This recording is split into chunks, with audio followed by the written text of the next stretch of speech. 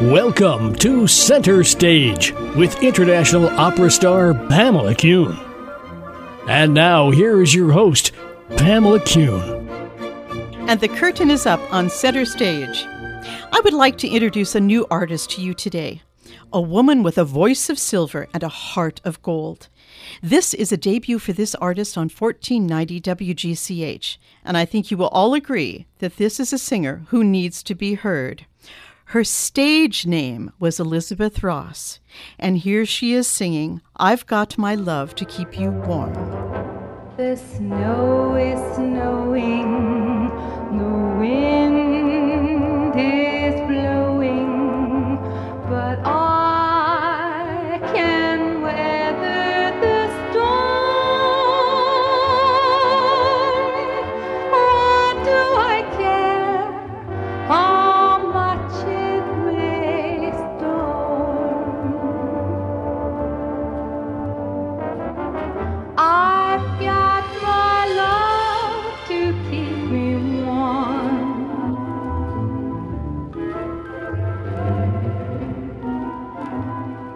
In May, on Mother's Day, I flew to San Jose, California to surprise Elizabeth Ross. You see, she is my mother, and one of my main inspirations in becoming the artist that I am today. Her given name was Elizabeth Ailing, her married name, Elizabeth Kuhn, but at home she was always just Betty. I had the great fortune to have been born into a special family. I experienced the grace of positive and nurturing love from both my parents. But the incredible influence of my mother has been a key element in my life, both as an individual and as an artist. She was the original singer in our family, but she was also a talented dancer, writer, and visual artist. Born in Berkeley, Michigan, she had an early career as a child star on radio, tap dancing, singing, and believe it or not, whistling. Her family would eventually move to Pasadena, California, where Mother would continue her career on television. But life takes funny turns, as we all know. Where she goes from child star to loving caregiver to a significant writer is a journey worth mentioning. I hope you will enjoy this conversation where I just turned on the tape recorder and let her speak of her life and the necessity for laughter at every turn. My mother and father were the people that we call the salt of the earth. They were religious to a point, but not overly so. We lived right across the street from the Lutheran church, so of course that's the church we went to. And Daddy worked 2 jobs to keep everything on the table for us and take care of us. He worked early in the morning at a construction job until 2 in the afternoon, and then came home, showered, had something to eat, and went to the swing shift at the other job he had, which was at a tool and die company. And he did that until we moved out to Pasadena for the first 13 years of my life. He also built our house. Wow. Yeah. Wow. And while you were still in Berkeley, Michigan, is this where you first got into performing? Oh, yes. Music was a real part of our life there because we never went very many places because we didn't have much money. So on Saturdays and Sundays when Daddy was home, we would all get around the radio and sing sometimes. But Mother loved to play the piano and the organ, so we would gather around the piano and we'd sing songs, all of us. My 2 brothers and myself and Mom and Dad. Dad was a wonderful baritone, and Mom had a beautiful soprano voice. And we sang all these wonderful show tunes and such as that. And they loved Jeanette MacDonald and Nelson Eddy, so of course we sang a lot of their songs. And this developed into you actually going into music and dancing. You were something of a child star. Well, so to speak, I guess. In those days, I was about 5 years old when I was on the Children's Hour in Detroit, Michigan. I believe it was WJR, but I'm not sure. It might have been WWJ. I can't remember. It's been too long ago. But I tap danced and I sang on this program. It was a 15, 20-minute program on the radio. And there were a lot of little children that did special things. And there was one little boy that I became very close friends with, and we used to play all the time on the floor while we were waiting to go on. And at Christmas time, he bought me a choo-choo train, one with about four cars on the back of it, and Santa Claus driving it in the caboose. And it was so cute. And did you love all this performing then? Oh, at age 5, anytime you can get up and dance for somebody, you think you're pretty good. And your mom, the dear Helena, who I adore, still, I think your mom and dad, my grandparents, were angels on earth. They really were. But she was a real stage mother, wasn't she? Yes, she was. She'd push me every place she can. In fact, after I would take my tap dancing lessons, she would bring me by this little restaurant that had music, and I would get up and tap dance, and they would throw coins at me. And at the end of it, we'd pick up all the coins and go home. And were they put in your piggy bank, or did everyone share? I really don't know where they went. And so when you made the move out to Pasadena, then she actually dragged you around to auditions then, or did she urge you to carry on as a child performer? Well, when I was growing up in Pasadena, at school, I used to sing at all the dances and such as that with the small band that formed during school. And at church, of course, I always sang in the choir at church with my mother. So I was into music constantly. And then I met this man, and he was about 40 years old, and I was 17. And he liked my singing, so we got together and formed a song and dance couple.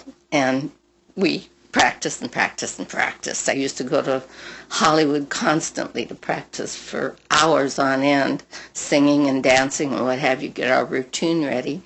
And then we had an audition with Piano Portraits, which was in the early years of television. And they were desperate for anybody that would work for them. So we went on Piano Portraits on TV. And that started a lot of things. I ended up singing on some radio, and I sang with a couple of bands. And it was fun. And at 17, that's fun. That's great. Absolutely. And you had a big talent. You're a mighty fine singer, Mother. Well, I was okay. You were better than just okay. And I think we need to give our listeners a chance to hear that. So let's just take a break and hear my mom, Elizabeth Kuhn, singing My Ideal.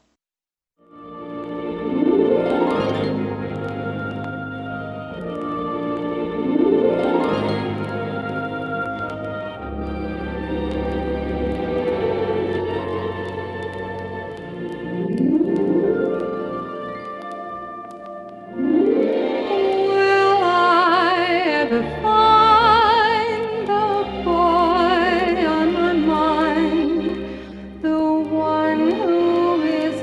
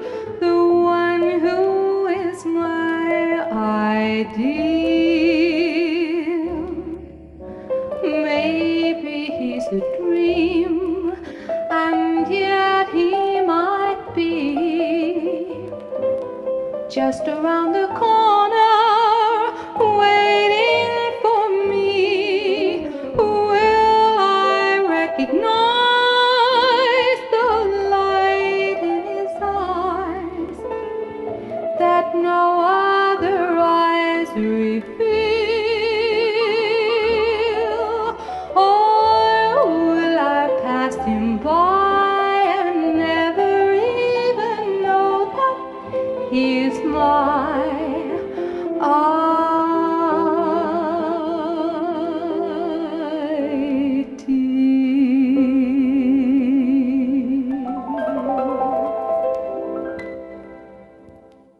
That was so gorgeous, Mother. Thank That you. was so gorgeous, and you had such a sense of style all the time.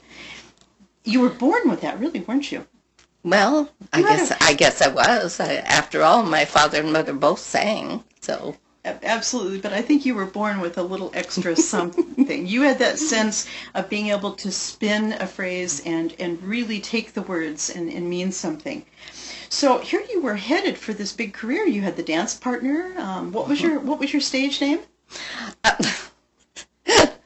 we were Russell and Ross. His name was Jack Russell, and I was Betty Ross. That's Betty Ross. I love it.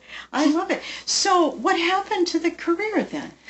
Well, we had two dates on Piano Portraits, and then after that, somebody heard me or saw me on television and wanted me to go into the movies. So they offered me a contract, but only me, not with Jack, just me. That must have been a little rough for him. Well, yeah, but he didn't. He said, fine, if you want to be into the movies, great.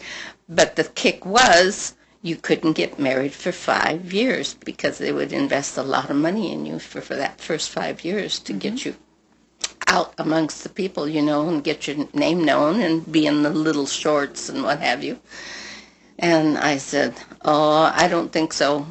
I said, if my boyfriend asked me today to marry him, I'd marry him tomorrow. Wow, you really knew yourself, didn't you? Well, I knew I wanted to get married and raise a family. I wanted to be like my mom and dad. Right.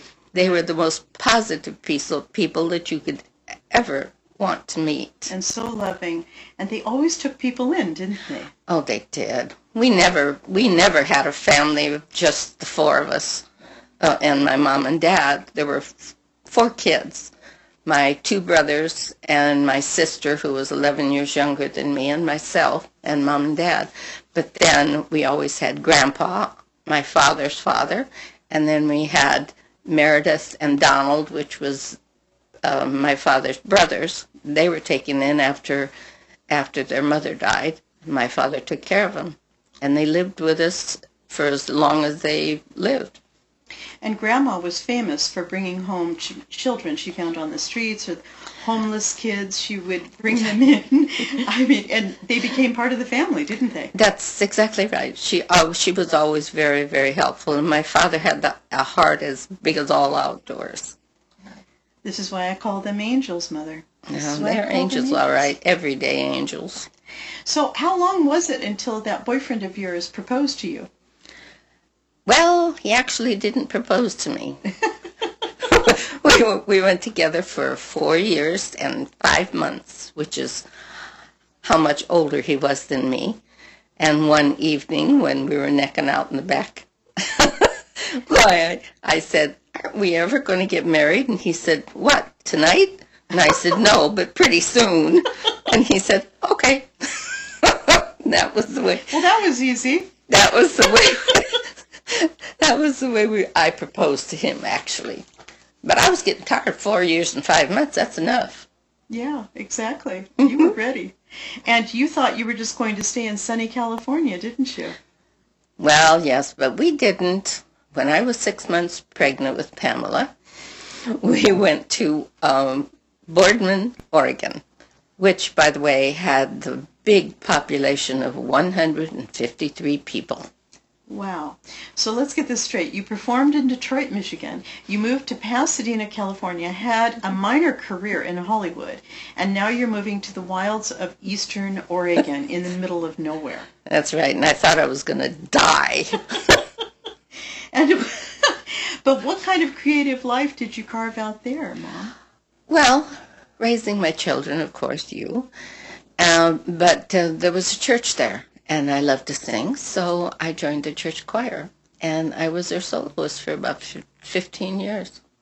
And I can still hear you singing The Old Rugged Cross. Ah, yes. Which you did so well. And at Christmas time, it was so nice because they had speakers all over the place outside of the church, and we would sing Christmas carols. I sang Christmas carols, and they played the organ, and we did that for about 15 minutes every day until Christmas. Oh, that's wonderful. Yeah, it was wonderful. It was lots of fun. Oh, only in small-town America. Yeah, right. Oh, my gosh.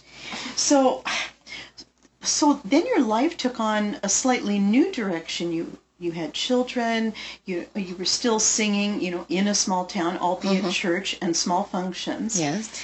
But then what happened? How did your life change directions? Well, when my husband's parents became ill, my father-in-law first, he had a stroke and he had a heart attack, and we helped take care of him, and that started my caregiving career, which wasn't exactly the best part of my life. But when he passed away, then my mother-in-law became pretty ill. She had COPD? Yeah, COPD, emphysema, and she had to be on oxygen, and she couldn't make it by herself in the trailer by herself. So we moved her into our home in Hermiston, because by then we had moved to Hermiston. And she stayed with us until the last few months before she died, when we couldn't take care of her anymore. We had to pick her up to take her to the restroom, and we had to bathe her in bed and things of that nature, and she was really very uncomfortable. So we put her in a nursing home, and she only lasted about 3 more months. So you suddenly became the great caregiver of the family, Yes. and this went on for a great many years, but we'll get back to that. Let's go backwards just a minute. You became a bank vice president along the way. Yeah, I did. I decided that my daughter, wanted to go to college after she graduated, so I thought, well, I better get a job because our little business wouldn't support you in college.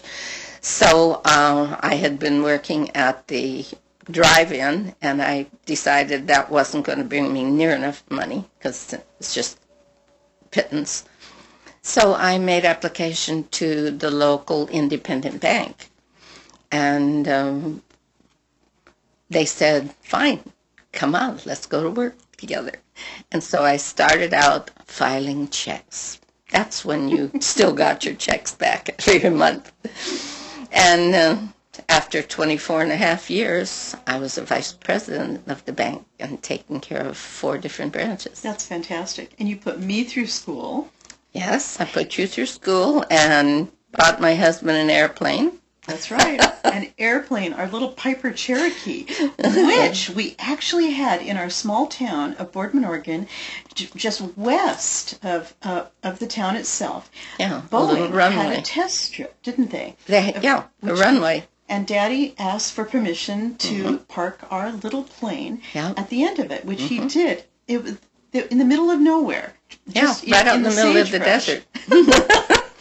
And everybody has to understand that's listening that when you live in a place like Boardman, Oregon, it's a long way to anywhere, isn't it? So having the plane was so advantageous. And as I remember, I was the adventurer in the family, and I was the one who would fly with them. Yes. You were the best flyer. I wasn't the best flyer. I belonged to the White Knuckle Club. Yeah, that's right. But I remember you helped him study to get his pilot's license. I went with him when he studied to get his license, and I learned to navigate. That was fantastic. Yeah, so he would fly, and I would navigate by watching the ground and finding all the spots of interest, along the way and tell him where he was. And I remember when he used to fly me to the University of Oregon, Yes. when he'd fly me off to music festivals. It was fantastic. It was just a whole other life. He was such a Yes. great guy. He was. So what did you do when you found out that your first daughter had this real precocious attitude towards singing and decided to become a performer herself? How did you advise her? I told her, don't do it. And did she listen? No, she didn't listen. She had a mind of her own from the time you were, 13 years old or thereabouts, or even younger than that when you were taking piano lessons. You loved music, and you wanted to sing, and you wanted to sing opera. You didn't want to sing jazz or the 40s music that I loved so much. You wanted to sing opera. So you went to school and you studied hard and got your degrees. And I disappointed Daddy by not becoming a country western star. Yes. He never forgave me. Well, he may not have forgiven you for that, but every time he listened to one of your tapes, he was just busting buttons. He was so proud. He was so proud. I remember when I did the solo in the Verdi Requiem at the Oregon Bach Festival in the 90s, and he came to hear, and one of my friends asked him what he thought about it afterwards, and he said, well, it was loud. That was Daddy. Well, what about the opera that you did? Where was it, in Minneapolis? In Milwaukee. Yes, in Milwaukee when we I sang Aida. flew out there. Yeah, and he couldn't stop telling everybody, that's my daughter, that's my daughter. She's not Tammy Wynette, but she's No. doing okay. Yes. So let's get back to you now and your other careers, Mother, because you've had so many. And so you conquered the bank, and you had a fantastic career there, but while you were still working there, you became a writer and actually had a column in the newspaper. Yes, when I retired from the bank, I went to work for the East Oregonian, and I wrote a column, My Little Corner, and it was just, and he said to write anything that would be of interest to their readers. So I looked around every week. I would run out looking around and see what I could find to write about, and ended up with a column every week. Sometimes it was just pushing something that was going on in the community, but most of the time it was something that would happen in my life that would normally happen in somebody else's life, and the lessons you learn from it. Such as falling down and skinning myself because I tripped on it. tripped on the sidewalk.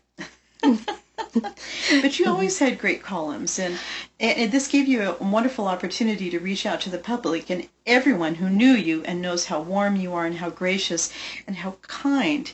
It was only reinforced what kind of person you were through your column. It was a wonderful time for you. It was good. And while I was at the bank, I went to a conference on proposals, learning to write proposals so that I could write them at the bank to get the things that were needed for us from the board. And I met a publisher, and he knew how interested I was in caregiving, because I told him, don't ask me too many questions, I'll get on my soapbox. And he said, that's exactly what I want you to do, only I want you to put it on paper.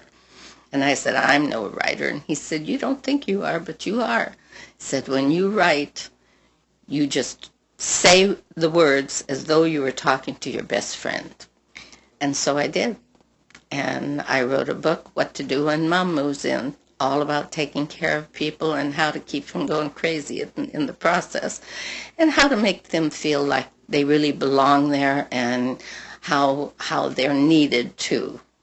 And what we need to really talk about is the fact that Daddy became very ill, and Yes. you ended up taking care of him for a great many years, again as a caregiver, and then of course for your own mother. Yes. And Dad. So you were quite experienced in this area. Yes, by the time I took care of my own mother, I had already gone through 3 people, the in-laws and my father, who died of cancer, and then my mother with congestive heart failure, and my husband with end-stage renal failure. His kidneys quit on him, and he was on dialysis.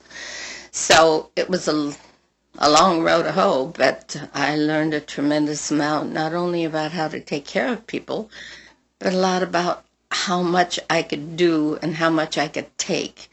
Right. You know, you learn a lot about yourself Right. when you're caring for other people. I can't remember a worse December. Just watch those icicles fall. What do I care how icicles fall?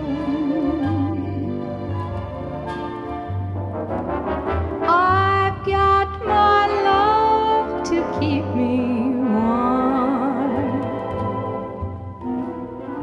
Tune in again for part 2 of the life of Elizabeth Kuhn in 2 weeks. How she matured as a writer and her eventual relationship with the A-list writing crowd in New York City.